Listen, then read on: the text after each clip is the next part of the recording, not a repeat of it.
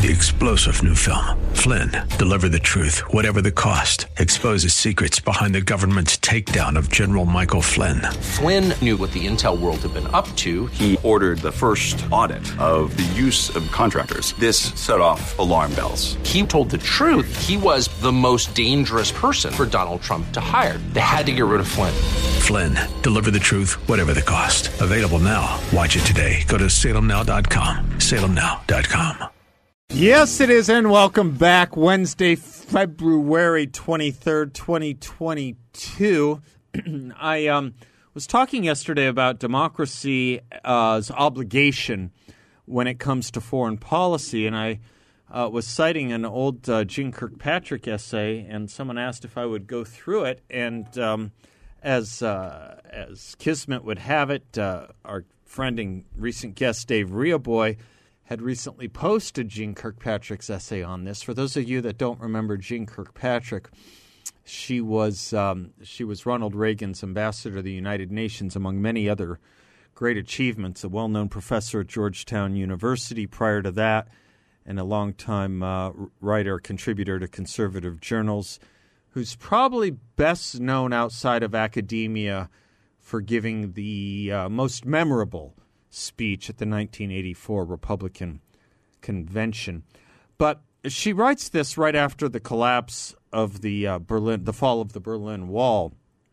A good society is defined, and I think it's especially relevant to frame our thinking, not only really overdue since Trump's presidency and the novelty that a lot of people applied to analyzing his foreign policy views, but also the situation we're in right now, or may not be in, the situation of Europe, and thus also the situation of China.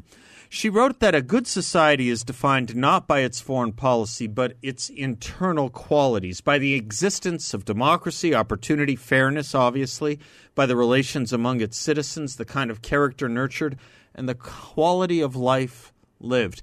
That alone is worthy of analysis, and we'll come back to it. She continues, foreign policy becomes a major aspect of a society only if its government is expansionist, imperial, aggressive, or when it is threatened by aggression. One of the most important consequences of the half-century of war and Cold War has been, in the last century, has been to give foreign affairs an unnatural importance. The end of the Cold War frees time, attention, and resources for American needs, she wrote, as the Berlin Wall was collapsing. America's chief collective purpose should be to make good society better, more productive, more cohesive, more caring, more safe, more challenging, and more serious. That attaches to the first point I wanted to identify and circle back to. Our purposes in the world, she writes, are thus merely human and not transcendental. Unlike complex countries with complex histories and a clear national composition, the United States is the quintessential 18th century contractarian society. We are a people who have constituted ourselves by political will, who define themselves in terms of their purposes and organized a government around those purposes. In other words, not by blood and not by geography. The U.S. Constitution is the act of incorporation whose preamble defines and limits our collective purposes. Only one of the purposes stated there, and only one, unambiguously applies to foreign affairs. And when it does, it's about us to provide for the common defense of this country, not others. There is no mystical American mission or purpose to be found independently of the U.S. government and Constitution. There is no inherent or historical imperative for the U.S. government to seek to achieve any other goal, however great, except as it is mandated by the Constitution and adopted by the people through elected officials. To be legitimate, the American government's purpose must be ratified by the population. Except in the case of urgent, unanticipated events, obviously of great importance, the U.S. government cannot legitimately devote taxpayer monies to any cause not authorized by democratically elected officials, not to the establishment of democracy around the world, nor the elimination of war, hunger, chaos, nor the establishment of a stable world order, nor an orderly global trading system, nor any other worthy good except as these issues are discussed and endorsed by majorities of voters and adopted by their elected representatives. It can be expected that policies so adopted will reflect U.S. national character and basic values. It is frequently argued that foreign policy is so different from domestic policy that majority rule should not apply. It is certainly true that foreign policy has distinctive characteristics. Its objects are more remote and exotic than the objects of domestic politics, because most people know less about foreign than domestic affairs. The issues can more readily be distorted and manipulated. As Tocqueville noted, the common sense and everyday experience of ordinary people is less readily relevant. It is also true that the foreign policy decisions may be uniquely catastrophic. Major mistakes in economic policy may cost people their jobs and income, but major mistakes in foreign policy cost people their freedom and their life. Under the conditions of global interdependence and proliferating weapons of mass destruction, U.S. foreign policy has become progressively complicated, expensive, and dangerous. More nations, more civilizations, more horrors have been involved since the fall of the Soviet Union. American civilians, like the passengers on the Achille Lauro she wrote, we could certainly talk about 9/11 or any act of terrorism, have been sucked into foreign affairs in new ways as the U.S. became involved with countries and people who consider us all combatants in an ongoing war for the liberation of somewhere. I'd like to come back to that point, too. It has become more important than ever that the experts who conduct foreign policy on our behalf be subject to the direction and control of the subjects, the people who put them there. We should reject utterly any claim that foreign policy is the special province of special people beyond the control of those who must pay its costs and bear its consequences. The special people never do. Like many other aspects of social policy, foreign affairs requires expert knowledge to be sure, but that's no reason to exempt it from democratic controls in other areas that also require certain special knowledge. Only elected officials, continuously reminded of their immediate dependence on the people, can ensure that government does not impose inappropriate, excessive, or unbearable demands on the polity. Elected officials must therefore accept responsibility for foreign policy, and we the people should hold them responsible for its conduct. This means that discussion of the broad issues of foreign policy should have an important place in any election campaign. Such discussion is not the rowdy intrusion often charged. It is an essential element of democratic government in interdependent worlds. Maintaining popular control of foreign policy is especially important because foreign policy elites do often have differing views than those of the popular majorities. Since World War II and even the Cold War, the United States developed a foreign policy elite based in the bureaucracy, academic institutions, and heavily associated with nonprofits that have come to govern our foreign affairs. Members of this elite grew accustomed to thinking of the United States as having boundless resources and purposes which transcended the preferences of voters and apparent American interests. Expansive, expensive global purposes, and eventually developed a disinterested global attitude which became identified with the liberal position on foreign policy. As for isolationism, most Americans know it's not a viable alternative in the contemporary world.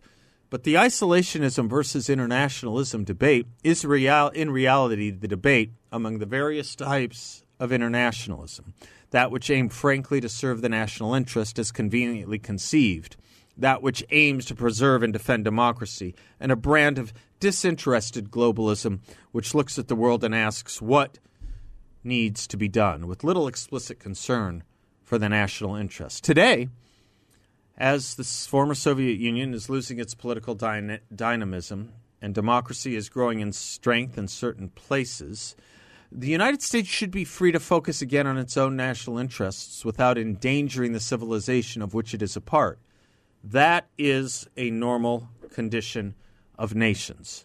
It is not incompatible with playing a constructive role.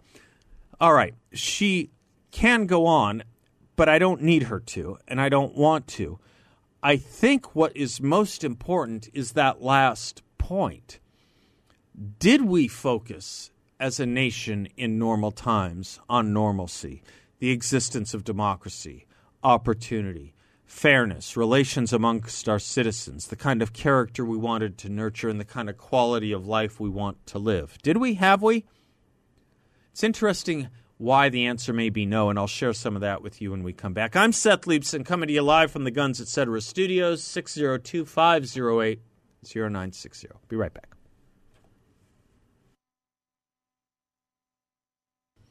Welcome back to the Seth Leibson Show, coming to you live from the Guns Etc. studios, 602-508-0960. Once the Soviet Union fell apart, the Berlin Wall came down, there was a lot of talk about now America can enjoy its peace dividend. There was a lot of talk and concern in conservative circles about the conservative movement fracturing because it no longer had one single common enemy. The big book at the time, the book that was getting celebrated almost everywhere in the elite foreign policy circles, the colleges, universities, the academies, the learned societies and think tanks, was a book by Francis Fukuyama, who I believe was at RAND at the time. Called what was it called? The End of History, and it was based on a Hegelian thesis. It was an overrated book by any number of stretches, for any number of reasons, I thought. One of the interesting things it got dramatically wrong. It got several things wrong. One of the interesting things it got dramatically wrong. And I remember having these conversations in grad school when it came out, was it took no account whatsoever. It had one sentence. The entire book had one sentence on what was then known as fundamentalist Islam. The phrases like radical Islam or, Islamofascism and all that came much later. That came post 9/11. But fundamentalist Islam was not unknown to many people who gave a damn about that stuff or even knew something of the Middle East and including places like Afghanistan. It just got no treatment. It was not seen as a problem or an issue to Francis Fukuyama. So you already knew you were in the presence of someone who had, though been considered an expert, limited abilities. But anyway, my larger point, there was great debate in conservative circles about how the movement itself should be and would further be organized in fear of fracture, because for many years the libertarians, along with all the other strands of conservatism, paleocons, values voters, neocons if you want, whatever you wanted, the realpolitik folks, they all cohered around a common enemy, and they all agreed on who that common enemy was. It should say something interesting and instructive about a movement that is defined, however, by its enemy, if it only has one. Because what do you do once you succeed? You have two choices. You can either fold up and go home and pat yourselves on the back and say, job well done, or you can find new enemies. We did the second as a country and as a movement. We did the second. And there were plenty of enemies to take on. There were plenty of dragons to slay. Increasingly large government, our deficits, a lot of, if you were a values voter, a lot of the social issues. If you were a foreign policy type, certainly free trade issues were coming to the fore. Do you remember the great debates over NAFTA, which really was the cause for and prompting of Ross Perot running for president in 1992, and thus, according to a lot of analysts, not all, but a lot, ruining the re-election for George H.W. Bush. I've looked at those numbers, and I think you could debate it either way, whether Ross Perot was that spoiler or not. George H.W. Bush's numbers had gone from the 90% range shortly after the Gulf War to cratering ranges, smaller and smaller ranges, thus making Bill Clinton an increasingly attractive candidate for many people, even many conservatives. I remember there were a lot of quote-unquote conservatives for Clinton or Republicans for Clinton because George H.W. Bush, as many were saying at the time, may be forgotten, but many were at the time saying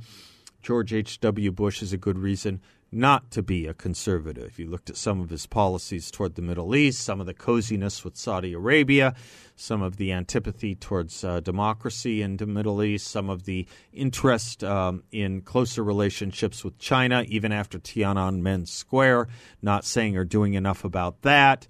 There were a lot of concerns about George H.W. Bush and the conservative movement. And by the way, Bill Clinton was talking like conservatives used to talk when it came to some of those issues. He was much tougher on China than Bush. He was much stronger on the Middle East and taking on, at least verbally or rhetorically, taking on, the tyrannies of those oligarchies over there. And speaking a great deal to the problem of international terrorism, which also seemed to be a bit of a blind spot for George H.W. Bush, who came out of really the Kissinger realm of foreign policy, which was really the majority realm in conservative thinking when it came to the academies and the journals, but the minority view when it came to governing. Ronald Reagan was not embracing the realpolitik of Henry Kissinger during his 8 years of presidency, and you may recall was opposing that kind of foreign policy when he ran against Gerald Ford in 1976, who was Secretary of State for Gerald Ford in 1976, Henry Kissinger. So Ronald Reagan was looking at foreign policy quite differently than George H.W. Bush did.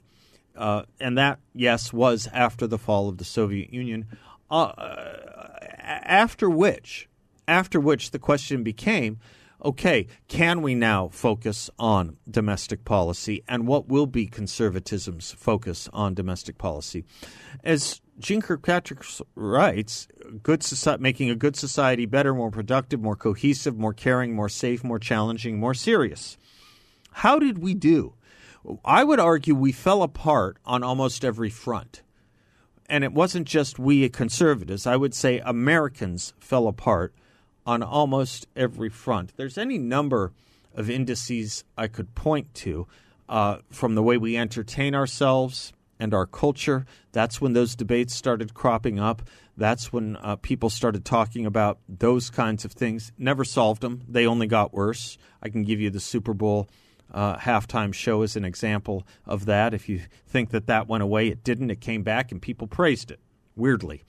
I can give you any number of other examples as well. Family orientation, education. Why have our education statistics gone so much further down and lower since the end of the Cold War? That should have been something that had nothing to do with our foreign policy. I'll tell you what I think it has to do with. I don't think we view ourselves as a normal country, and I don't think we've been acting as a serious one. That was our error after the fall of the Berlin Wall. All right, we'll go more into this when I come back, and hopefully it sheds some light on where we are vis-a-vis Russia.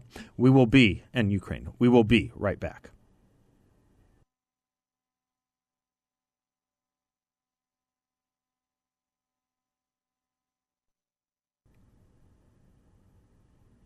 Welcome back to the Seth Leibsohn Show. 34 past the hour brings us our culture and economy update with the fabulous John Dombrowski, he of Grand Canyon Planning Associates. GrandCanyonPlanning.com is his website.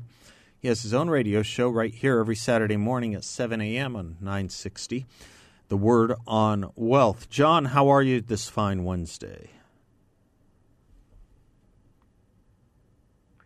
Great. Seth, how you doing? I'm doing just fine. Thank you, sir.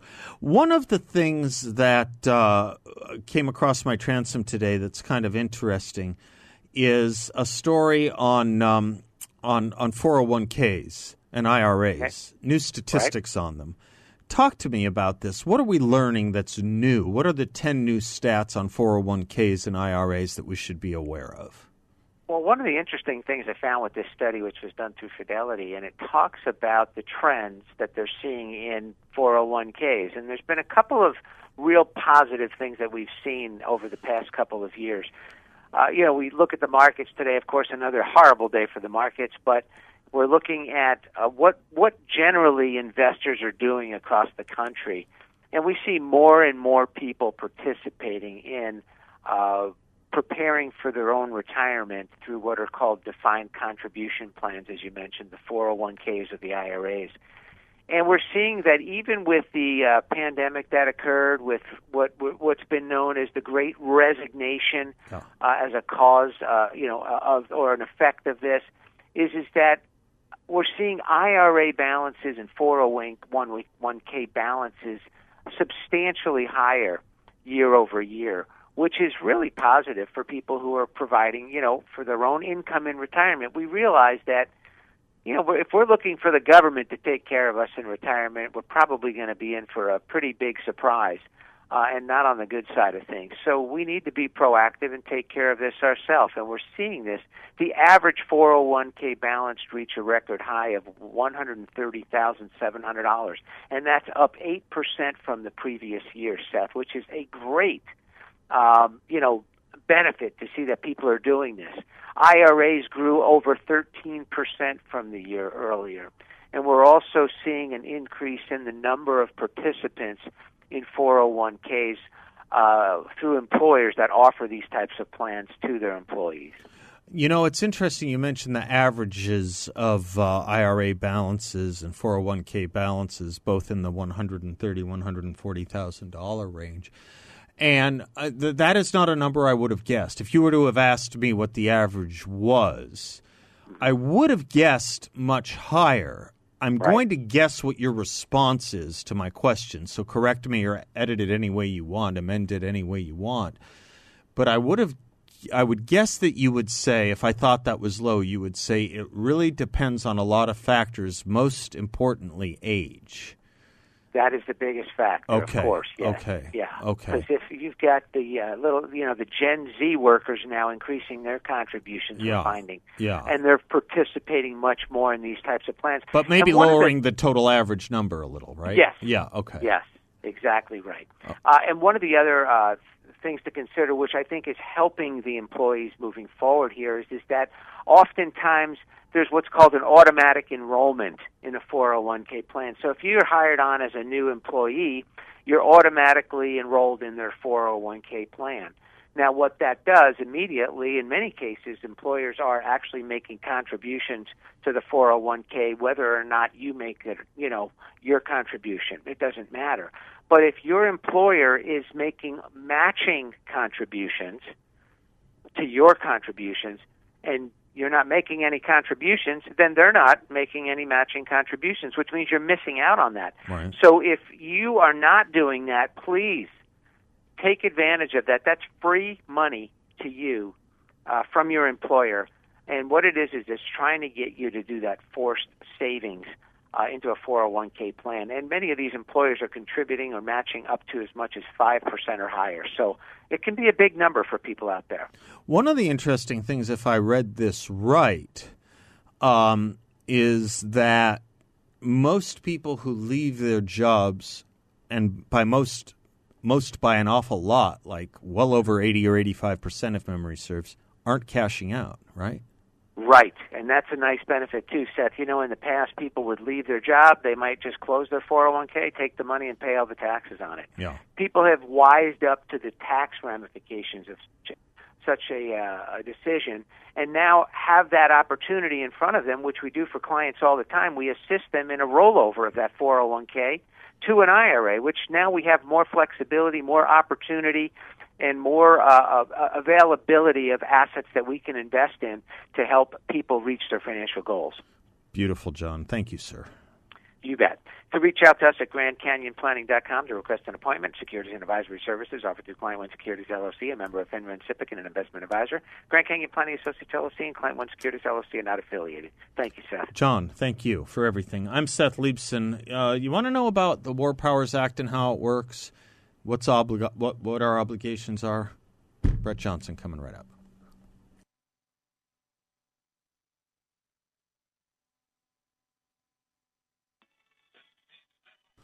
Welcome back to the Seth Leibson Show. As we do every Wednesday, we check in with our Robert Jackson Fellow in Constitutional Studies, Brett Johnson. Brett W. Johnson is a partner at the Snell and Wilmer Law Firm based here in Phoenix with offices around the country.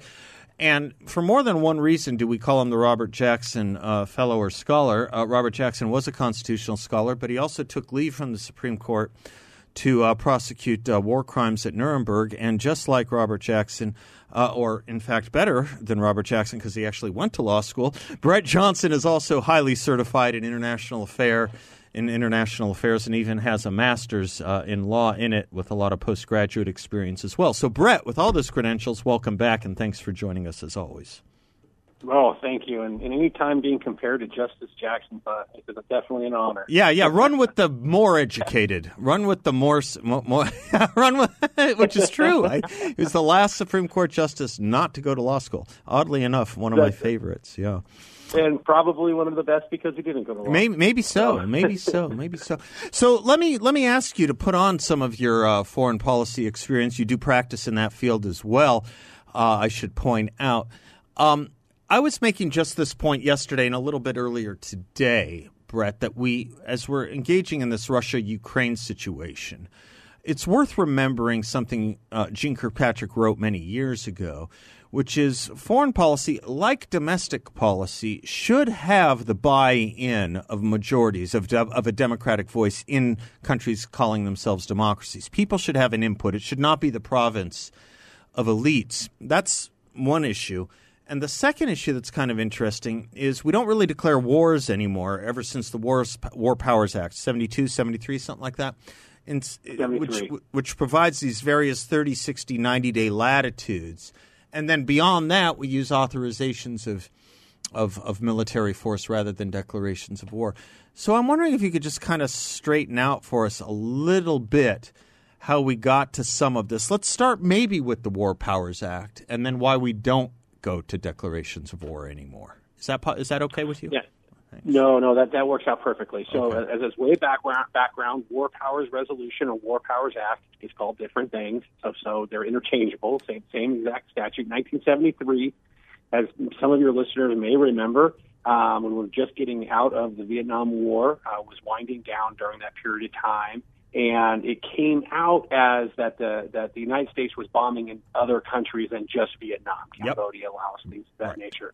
And so Congress wanted to put some restrictions on that and then pass the War Powers Resolution on actually a bipartisan level. And then Richard Nixon actually vetoed it, came back to the Congress, and then they overrode it with 2/3 of the vote. So that and Richard Nixon at that time said that this is an unconstitutional act, and that was the reason why he vetoed it. Every president, even those who served in the Congress before they became president, has also upheld, because it seems like when they switch over and become president, they put on that hat. They have also determined that it's unconstitutional, including President Obama, President Clinton, President Bush, have all raised concerns about the War Powers Resolution. You did state it correctly, and basically what the resolution says, within 48 hours of a military action, Congress will be notified. Congress then the president has 60 days to take the different action, and then with the extra 30 days to withdraw the forces. Right. And if they don't do that, then there needs to be a declaration of war or, as you mentioned, a resolution authorizing that force. Right. The way we were taught it, just for the audience, the way we were taught it in, I think, undergrad, if memory serves, is presidents can wage wars for something like 90 days with no buy-in. It's basically what it came to stand. Okay. That's exactly right. Okay. And especially, with Congress having the purse in charge of spending, expensive wars going thereafter.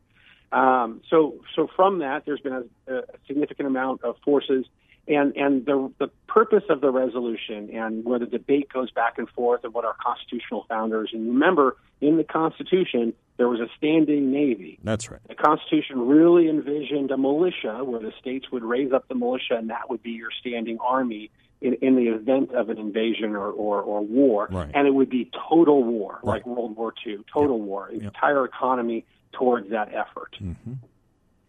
And which is different than the resolutions, which is more of like a targeted war. Iraq, Syria, Lebanon back in the 80s. Those were all targeted actions that were taken. And each president has tried to kind of balance that step. And you obviously see it from the Iraq war, which Yep. there was eventually a resolution, Right. as well as the Afghanistan war, where there was a resolution for Right. that authority, which just kept on getting extended. One of the things I remember being told, and I've never looked it up and I've never bothered to ask, so I'll do it now, which is I was told one of the reasons, and by no source I recall, so I have no reason to believe it to be true any more than I have reason to believe it to be untrue.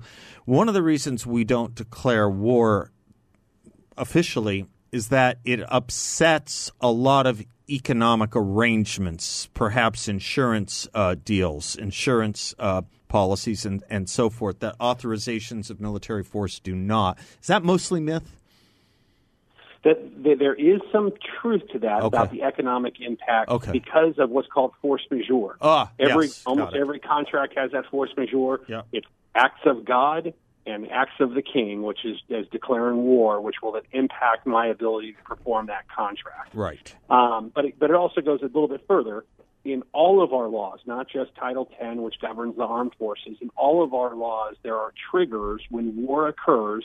Certain actions will immediately occur by the different departments and agencies. Uh-huh. Give you an example back in the day, and still today. Coast Guard is underneath the Department of Homeland Security during peacetime. Yes. In wartime, Yes. Coast Guard automatically shifts to the Department of Defense. Uh-huh. So it's those types of triggers that they don't want to occur because of all of the costs associated with that. That's a perfect explanation, Brett. I thank you for it. By the way, this power of the purse has been used to stop military engagements. The idea that it has never been used would be wrong.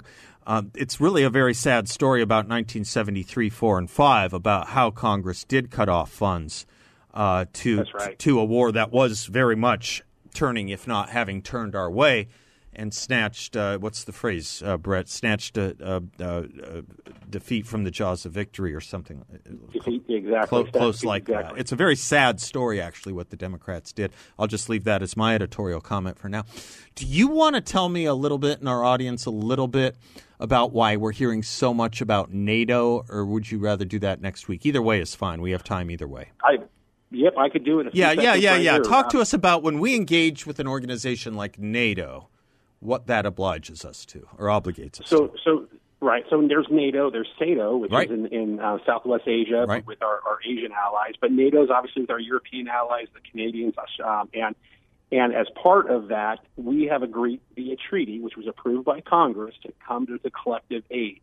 Now, that still would trigger the Wars Powers Resolution, and it's Article 5, Yep. Article 5 of the NATO Treaty. Yep. And it's very specific, though. It's not mandating certain actions. It's basically the United States or any other country says, what can I aid, what can I provide to resolve the conflict at issue? So it doesn't necessarily guarantee forces will be contributed. And in many cases, Germany being one that has laws on the books Right. that say that they can't be used for a military outside foreign military adventures coming back from World War II. Japan has a similar initiative. So it really becomes questionable as what you can do. Now, of a note of history, only time Article 5 has ever been triggered was 9/11. Perfect. So, yeah. Perfect. So that's how that, and then that's how it kind of works into the war powers.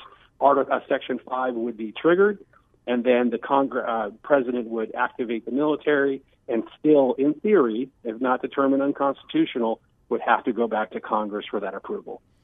Brett W. Johnson, clarity and brains. I love it. That was very well done, sir. Thank you. Thank you. Brett Johnson from the Snell and Wilmer Law Firm, swlaw.com, partner who walks us through these things every Wednesday. Brett Johnson, bless you, sir. Thank you. Godspeed. We'll be right back. You.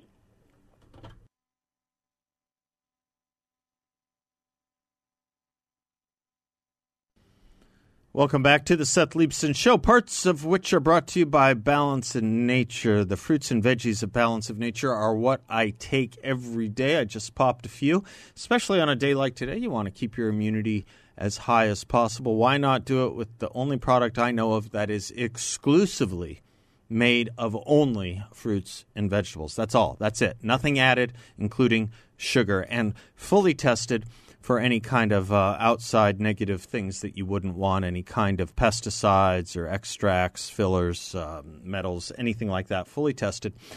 Fresh fruits and vegetables using their cold press process, unique cold press process over at Balance of Nature. Balanceofnature.com. I take it every day. I'd love it if you did too. Check them out and make sure to use discount code BALANCE. Balanceofnature.com. Discount code BALANCE. Doug is in Maricopa. Hello, Doug. How are you, sir? I'm doing fine, sir. How are you? I'm doing great. Another wonderful, delightful show. I want to thank you. Thank you. Thinking about the Ukraine and Russia situation and the Biden's administration's approach to this, I'm sure you've heard we've all heard endless analysis, but I wanted to give my 2 cents because I thought you'd have a layman's approach versus an elite approach. I would love that. I would absolutely love it.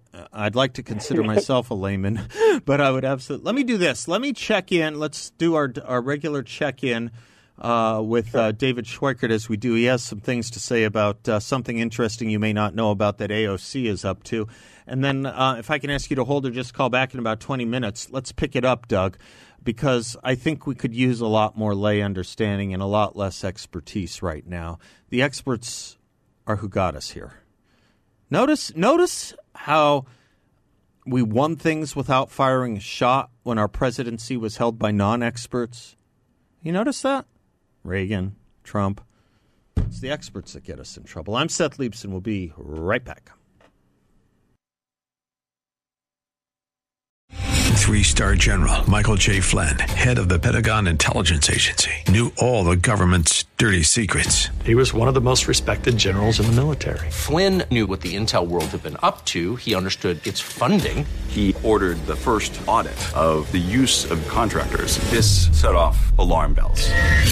The explosive new documentary, Flynn, Deliver the Truth, Whatever the Cost, uncovers the facts behind this scandal. Flynn told the truth. He was the most dangerous person for Donald Trump to hire. I find out the worst enemy that I'm going to face in my life is right here in America. They took my assessment and they wanted me to change it. And I was like, I'm not changing it. They had to get rid of Flynn. With in-depth interviews, archival footage, and never-before-seen personal records of the man behind the headlines. I just felt like I was drowning. Flynn, Deliver the Truth, Whatever the Cost. Available now. Watch it today. Go to salemnow.com. salemnow.com.